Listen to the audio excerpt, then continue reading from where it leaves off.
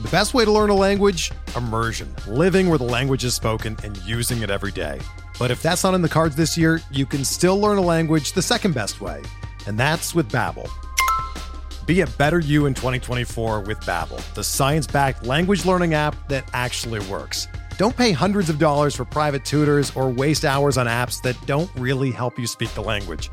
Babbel's quick 10-minute lessons are handcrafted by over 200 language experts and help you start speaking a new language in as little as 3 weeks. Babbel's designed by real people for real conversations, and their tips and tools are approachable, accessible, rooted in real-life situations, and delivered with conversation-based teaching, so you're ready to practice what you've learned in the real world. Here's a special limited-time deal for our listeners. Right now, get up to 60% off your Babbel subscription at babbel.com/Blue Wire. That's 60% off at babbel.com/Blue Wire, spelled BABBEL.com/Blue Wire. Rules and restrictions apply. There's no crying in baseball! No crying! And this game's underway. Into the windup in his first offering. Just a bit outside. There's a drive in a deep left field by Castellanos. It will be a home run. Oh, my God. Deep to right field. Way up there. They're going to wave him in. I don't believe it. My, oh, my. And look who's coming up. You have got to be kidding me. You talk about a roll of the dice. This is it. Okay, play ball. Happy Friday, everybody. Welcome into Payoff Pitch, Action Network's Major League Baseball betting podcast. We are off and running in the month of August. We came to you on Wednesday, post trade deadline, and here we are. We're back for a Friday episode, so just one day off for the guys. Brendan Glasheen, your host, with Action Network senior editor Colin Whitchurch and Action Network senior writer Sean Zerillo. 14 games on this Friday. No Giants, no A's. They start a 2-game series tomorrow. So those are the two teams. If you're looking at it like, oh, who's not playing? That's what we did. Giants, A's. Also, there is an afternoon game today. We've got the Cubs and Marlins playing at 2:20. Everything else, 7 o'clock Eastern time or later. So unlike Wednesday, plenty of actionable stuff no matter when you listen to the podcast. We'll have a segment where we always fade the public. We figure out where all the money's coming in. That's coming up on the show.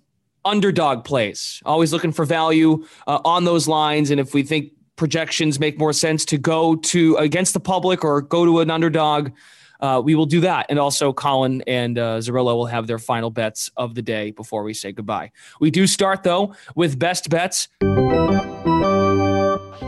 Are you going to place a bet or what? They never quit. It's unbelievable. It's kind of the game within the game here. Colin Whitchurch, why don't you get us started? What do you have for us? Yeah, I'm going out west to Rockies Diamondbacks. German Marquez against Madison Bumgarner. German Marquez has had a very uneven year, but if I'm looking to target him in the betting market, it's often when he's on the road. Marquez at Coors Field this year has a 6.11 ERA and has allowed an 8.84 OPS. On the road this year, his ERA is all the way down to 4.20. OPS allowed a 6.97. Generally use quite a bit of caution when I'm looking at home road splits, only because the sample sizes, even over a full season, are generally small enough that you can't take too much meaning out of it. Coors Field is a notable exception here, and Marquez, as I mentioned, his year's been very uneven, but away from the thin air of Coors Field, he's actually been a lot better, and Arizona is actually playing as a little bit more of a pitcher's park, if I'm not mistaken, this year when it's been a hitter's park in the past. Marquez has actually made 2 starts in Arizona already this year, 13 innings pitched, combining those 2 starts, and allowed a combined 5 earned runs with 11 strikeouts. The Rockies are facing a lefty in Madison Bumgarner. As I mentioned, lefty is their stronger split. They have a 101 weighted runs created plus against southpaws this year compared to just 86 against right-handers. Bumgarner's actually been pretty solid from an ERA standpoint this year in Arizona, which has been a surprise to many. 3.83 ERA. There's a lot of negative regression coming for him. He has a 5 xERA, 4.81 xFIP. The lowest strikeout rate of his career and the second highest walk rate of his career. So I think Marquez and the Rockies are a bit undervalued here. I was kind of surprised to see them as underdogs here, to be honest. So I like the Rockies plus 110, particularly like their first 5 plus 105, but I'll be having money on both of those. And the Rockies, I'm sure, are just really thankful to be done playing the Padres and the Dodgers in their last two series, considering what the Padres just did at the trade deadline as well. Sean Zerillo, what do you have for us? Best bet. I like the Twins in both halves here on the money line against the Blue Jays. I projected them as favorites in both halves. So I like their first 5 line to minus 104, their full game line at any plus money number. Tyler Mahle making his debut for the Twins getting their revenge game against Jose Barrios. Mahle this year, 4.4 ERA, but his expected ERA is 3.2, even though his batting average on balls in play, home run rate, anything that you would normally look at as pitcher luck categories that would show regression are kind of in line with his career averages, but he's still been hurt by his defense, by that small park in Cincinnati. He's getting a new park here in Minnesota, should be more friendly to his fly ball pitching ways. Said 3.22 xERA, expected FIP Sierra closer to 4. That's right where Jose Barrios is this season. Barrios actually struggling. Expected ERA over 5 for him, has pitched better of late. But you look at his season-long metrics, I said 395 expected FIP, 387 Sierra. Compare those to his career marks, 415 expected FIP, 408 Sierra. So roughly speaking, Barrios pitching in line with his career metrics. Mahle basically pitching in line with Barrios. View these starting pitchers as relative equals, if not make Mahle a slightly better starter. Toronto slightly better splits versus right-handed pitching, but both top 7 offenses. So I do view the Twins as favorites in both halves of this matchup, like their first 5 line, as I said, to minus 104, full game line, any plus money price. And that American League Central just continues to be fascinating. It's still very tight. So even these series where they're not playing someone in the division, it's getting to that point where we watch every night to see what the movement is. Okay, we're going to find out if we fade the public. So I know you both were, well, actually not both of you. Zerillo, yesterday we had the YouTube stream and we talked about the Guardians, and there was value in the Guardians to take them yesterday against Justin Verlander. We'll see what happens today because the money again is coming in on the Astros. 81% of the bets, 95% of the money, 95% of the money on the Astros. Valdez v. Gaddis. Okay, what are we doing here? Are we fading the Astros, Zerillo? I am. Colin could tell you a little bit more about Hunter Gaddis, but any pitching prospect that the Guardians bring up is somebody I'm going to be interested in. His metrics in AAA this year weren't great. He had an expected FIP over 5, but in AA it was closer to 3.7. FIP projections for him at the major league level are around 4.8. I do think he can outpitch that going forward. I would expect him to be closer to a 4.5 pitcher if he's going to continue to stay up with the Guardians the rest of the way. I trust them as an organization to have these pitchers ready and to know when to call them up. As I mentioned on our live show yesterday, though, Cleveland is better against righties as opposed to lefties. They strike out slightly more against lefties. And one of their best skills is putting the ball in play and avoiding the strikeout.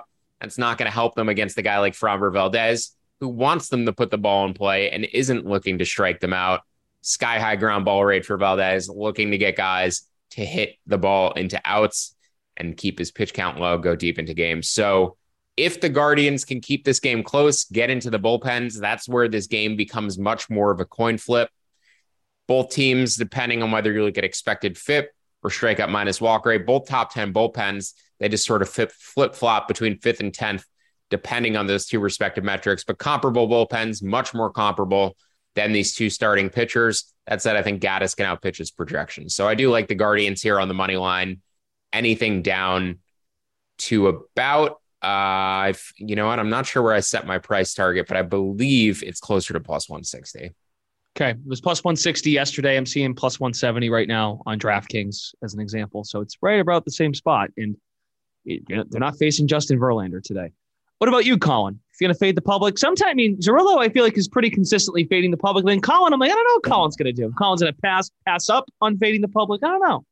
What do you got? I often pass on fading the public. These elite starting pitchers against bad starting pitchers are usually where we see in these matchups. And normally I'm staying away there unless the price target is plus 200 or better. But I am fading the public today. I'm actually very excited about Gaddis. I'm very excited anytime an unheralded pitching prospect comes up for Cleveland, arguably the best organization in baseball at developing starting pitchers. People forget Shane Bieber was not some like top 20 global prospect when he came up from Cleveland. He was considered a low ceiling, high floor strike thrower out of college who turned into a fire breathing dragon. Gaddis is not even in the top 30 in Cleveland's minor league organization, according to MLB Pipeline. He was not listed in the preseason by Baseball Prospectus, and I believe he's 19th in their organization by Baseball America. He spent all of last year at high A, this year almost primarily at double A, and made 2 starts at triple A before getting the call. It might just be a spot start. I know Aaron Savali's on rehab right now. He might be reclaiming that rotation spot soon. But again, eye-opening anytime an unheralded guy comes up for Cleveland, because what they do with starting pitchers is impressive. And I'm excited to watch Gaddis for another reason. He's 6'6", 260. He's a big boy. People look at Alek Manoah on the mound and they say this guy looks like he's a lot of fun to watch. Gaddis is huge. He's a monster. He throws a fastball, slider, changeup, three pitches. Apparently he mixes in a fourth there, but primarily fastball, slider, changeup. Put up huge strikeouts in the minors this year, low walk totals, and a low ground ball rate. So he does allow the ball in the air quite a bit. That would be the concern against Houston's offense.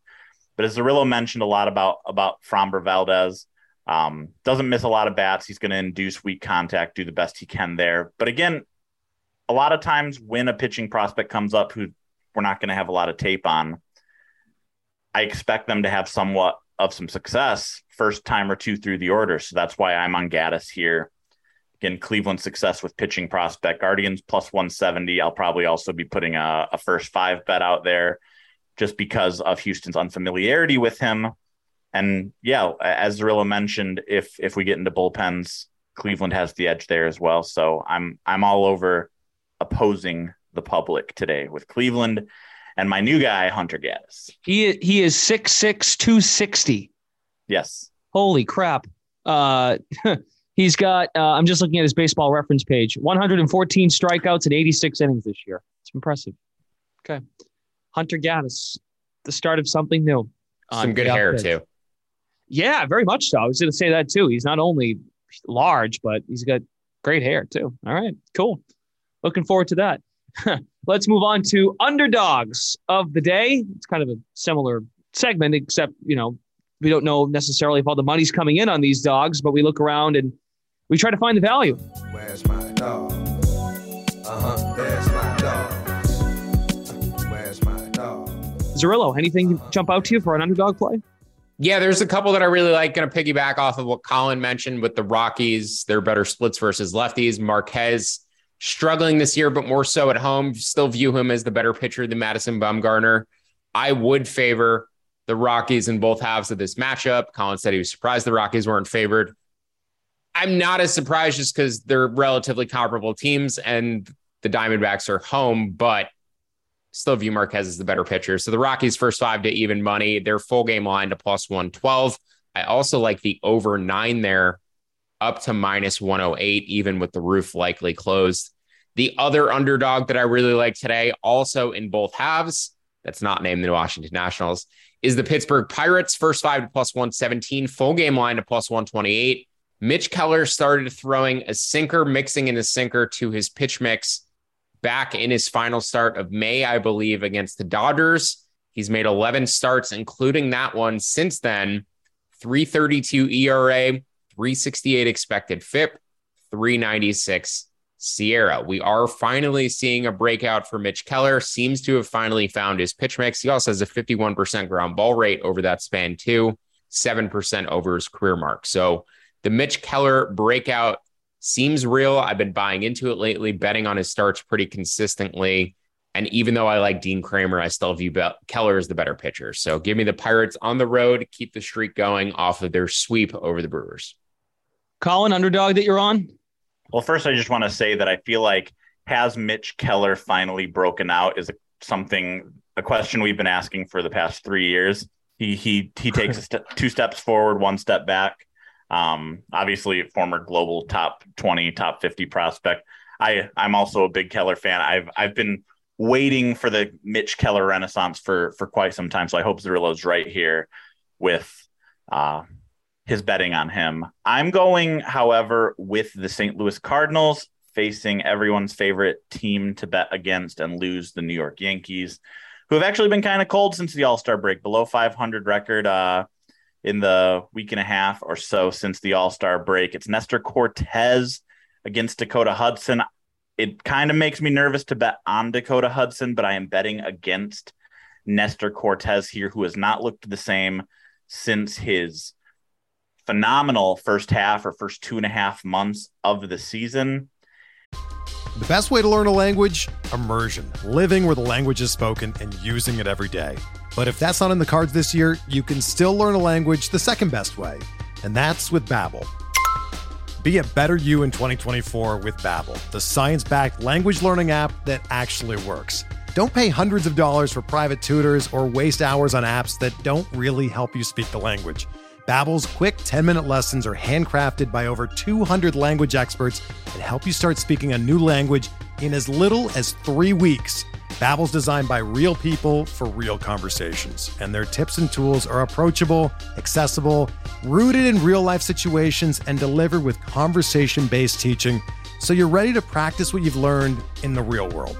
Here's a special limited-time deal for our listeners.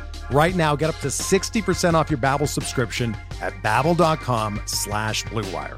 That's 60% off at babbel.com/Blue Wire, spelled BABBEL.com/Blue Wire. Rules and restrictions apply. Looking at Cortez's game log, one of the things that struck me is how few starts he has against truly above average offenses. And when he faces those above average offenses is generally when he falters. Last 4 starts against above average offenses, that's twice against twice against Tampa, who barely registers as above average by weighted runs created plus, and then once against Minnesota, once against Houston. He's maxed out here at 5 1/3 innings pitched. That was against Tampa when he allowed 1 earned run. The other 3 starts, he maxed out at 5 innings pitched and allowed 3 earned runs or more in each of them. The Cardinals are actually the best offense that he's faced in quite some time by weighted runs created plus, and he throws a fastball, slider, and cutter primarily. As we know, the Cardinals are plus in run value against both the fastball and the cutter. They are below average against the slider, so I think he's going to spam those quite a bit. But I think the Cardinals offense, again, Cortez hasn't faced an offense like this in quite some time, which is kind of surprising. It was kind of surprising for me to see that, considering he plays in the AL East. Mm-hmm. Some down offenses. The Red Sox, actually, who beat him up last time, are down at 99, now slightly below average offense. But he's been beating up on a lot of the Baltimores and the Detroits and the Kansas Cities of the world over the last couple months. So I'm fading him here, betting on Dakota Hudson, who induces a lot of ground balls. He's not going to allow a lot of home runs, which is obviously the Yankees' biggest strength. He's allowed just 8 home runs in 101 innings pitched. Struggled a lot with strikeouts, struggled a lot with walks. But again, I just think the Yankees are a little bit overvalued here. I think Cortez is being priced similarly to how he was performing early in the season. Like the Cardinals, plus 130 here. Also probably be targeting the over here as well, given what I said about the Cardinals against Cortez, and also just as a little bit of a hedge against Hudson blowing up, as he's been prone to do a little bit this season. And the Cardinals have the 4th best run differential in baseball. So they've been a good baseball team, despite the fact that they're 9-over-500 compared to a Yankees or a Dodgers, Astros. That's a big series for them too, with the wild card, the way that's playing out. They go, if you're them, you got to try everything you can to get at least one of those games against the Yankees. But yeah, they're at home. We'll see. They moved into they're in a tie for first now in the Central with the Brewers. True. So, with Milwaukee. Yeah. Yep. It's going to be, it's getting good. This third 4-game winning streak for St. Louis and a 4-game losing streak for Milwaukee. Perfect time for the Cardinals. I know that's hurting all of our Brewers futures, but Cardinals are going to be scary down the stretch, just as they always are. I was just going to say, just like last year, it's ringing bells now, thinking back when we were doing this episode for the first time and taking, what was it again? You had the under win total last year in August? Everyone at Action had the under on the Cardinals win total, except for me. I I was having a victory lap by myself while everyone else was dejected and in misery when they went 25-2 in September or whatever it was. Okay, let's go to final bets before we wrap. We'll go to Colin first. He's got a couple games, and then Zerillo's got some action as well on the games later today. Yeah, I'm going to piggyback first on Blue Jays Twins. As Zerillo mentioned, I'm on the Twins as well. I'm on Molly. I look to bet against Jose Barrios whenever the numbers tell me to do so. It's actually surprising. He's only been in Toronto for about a calendar year now. This is actually already going to be his fourth time facing his former team, the Twins, and he's dominated them in 3 starts, including a 13 strikeout performance in Toronto earlier this year. But Molly is a huge upgrade for Minnesota. I think he's the better starting pitcher in this matchup, so I like Minnesota here. Real quick on Red Sox Royals, I just generally am looking to bet against Josh Winkowski, especially when he's a favorite. Royals right now floating right around plus money, plus 100. Winkowski has a 5 ERA, very much deserved ERA. He's only striking out 5.6 batters per 9 and walking 3.2 batters per 9. Anytime your walk rate is almost as high as your strikeout rate, you're not doing something right.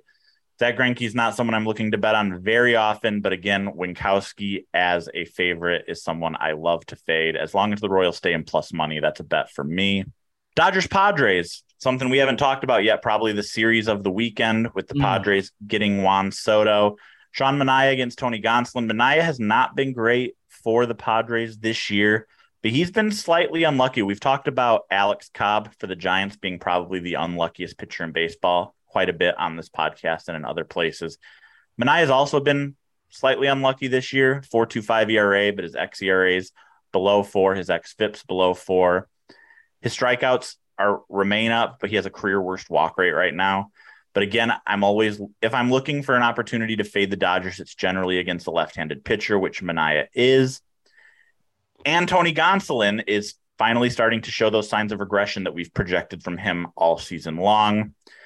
He's consistently had an ERA in the low 2s. It's 2.41 right now, but his xERA is above 3. His xFIP's all actually about a run and a half worse, 3.78. And he's allowing a 2.08 batting average on balls in play, which obviously was never sustainable and is continuing to prove to not be sustainable. His last couple starts, he's looked pretty shaky there. So I like the Padres plus 135. Probably bet that down to about plus 130. Excellent. All right, Zerillo, what do you got for us for your final bets? Yeah, those final 2 games that Colin mentioned, Padres, Dodgers, I also like the Padres. Plus 140 or better would be my cutoff. But Gonsolin, in addition to that crazy low batting average on balls in play, also has an 84% strand rate. So his batting average on balls in play should be closer to 280. Strand rate should be closer to 74%. Right now, they're around 210 and 84% respectively. So definitely is room for regression. He also blew up in the All-Star game too, and you don't even see that on his game log, but has allowed 15 runs in 30 innings across his starts for the Dodgers this month. The Red Sox and the Royals, or I should say the month of July, the Red Sox and the Royals, I like the over 9.5. I would bet up to minus 108. Projected this total closer to 10. The wind and weather in Kauffman Stadium tonight, about 8% better than it would be on a normal night in terms of hitting weather. Temperatures in the 90s, wind blowing out to left field. So I like the under in that matchup between Greinke and Winkowski. The Mets and the Braves, the other series of the weekend, aside from the Padres and Dodgers, no Edwin Diaz for the Mets tonight after pitching 2 innings last night. At least I would presume so anyway. Like Atlanta down to plus 118. Not in love with Ian Anderson. Probably view Taijuan Walker as the better pitcher. But again, once it gets into the bullpens, this game is a coin flip. So taking that coin flip that I perceive at plus money with Atlanta having the superior bullpen specifically tonight with no Edwin Diaz. The Nats and the Phillies, put them on basically the same level as I would with the Pirates and the Rockies, who were my favorite underdog today. I like the Nats in both halves. They're just the Washington Nationals. We're going to have to keep betting this awful AAA team down the stretch, but Josiah Gray is their best pitcher. 4.05 expected ERA this season. 388 Sierra, both of those marks about a quarter of a run better than Kyle Gibson. They both have an identical 4.2 expected FIP, but basically view Gray as a slightly better starting pitcher than Gibson. I like the Nats here on the first 5 money line to plus 150, their full game line to plus 160, and also the over 9 in that matchup. Good hitting weather in Philadelphia again tonight, up to 9 at -110. That over should have hit last night, got rained out after 4.5 innings, had already pushed by that point. Couple of uglier underdogs. The Tigers down to +170 versus the Rays. The Reds down to +190 versus the Brewers. Both of those are bets for me based on projections. I also like the under 9 in Reds Brewers. Projected that closer to 8.25. Total just feels a touch high for that ballpark. And then finally, the only favorite that is on my card today, the White Sox first 5 money line with Dylan Cease against the Texas Rangers. Cease has a 0.51 ERA over his last 11 starts. He's been absolutely phenomenal, definitely trending towards being one of the top Cy Young vote getters in the American League. His expected FIP over that span still closer to 3, but he has been lights out. 23% strikeout minus walk rate on the season. That ranks 11th out of 127 qualified pitchers. Glenn Otto, on the other hand, has a 6% strikeout minus walk rate. That would rank 124th out of that same group of 127 qualified pitchers. So 2 pitchers on opposite ends of the command spectrum, on opposite ends of generating strikeouts. Definitely prefer Cease here in the first 5. I like their first 5 line up to about -185. He's knee deep in college football right now, but I really hope that Stuckey listens to Payoff Pitch, because Stuckey and I argued often last year about Dylan Cease. Is Dylan Cease good? Stuckey is a Dylan Cease hater. For those of you who listen to our Big Bets on Campus and are familiar with Stuckey on Twitter or all over the platform, I just want you all to pester him about how Dylan Cease is a god and a Cy Young contender this year, just like I told him he would be. Very important. Good stuff. And Zerillo, you're consistent. You're going to bet the Nationals a lot down the stretch. Unfortunately, I'm going to have to bet against the Padres too. Bet against the Padres. We are 1-1 betting against the Juan Soto Padres. So we're in the green right now. We'll see if that continues. But yeah, the Padres, a team that's going to get a ton of public action, especially once Tatis comes back. So unfortunately, we'll have to be betting a lot on the Nationals and a lot against the Padres. I thought we were going to get through an episode without talking about the Nationals or mentioning a Nats game today. You know, every single day it's the Nationals are huge plus money. Are we betting them? Should have known better. Should have known Zerillo was going to be on them. But I do love Josiah Gray for sure. The way that game played out last night was horrendous too. They really, like, based on expected batting average, how it played out. They had 10 opportunities with runners in scoring position versus 2 for the Phillies. The Phillies went 2 for 2 and homered. It was tragic. And I'm honestly shocked that they called a 5-4 game in the bottom of the 5th inning that was competitive. Yeah. Sounds like we're going to have another miserable weekend. I'm just kidding. It should be a lot of fun. We'll see what happens here with the Nats taking on the Phillies this weekend. Okay, that's it. Thank you all so much for tuning in. As always, we join you regularly Tuesdays and Fridays during the baseball season. For Colin Whitchurch, Sean Zerillo, Brendan Glasheen, thanks for tuning in to Payoff Pitch. We will join you again next week. Good luck and have a great weekend. Look at this crowd on its feet. What a tribute. No one wants to leave.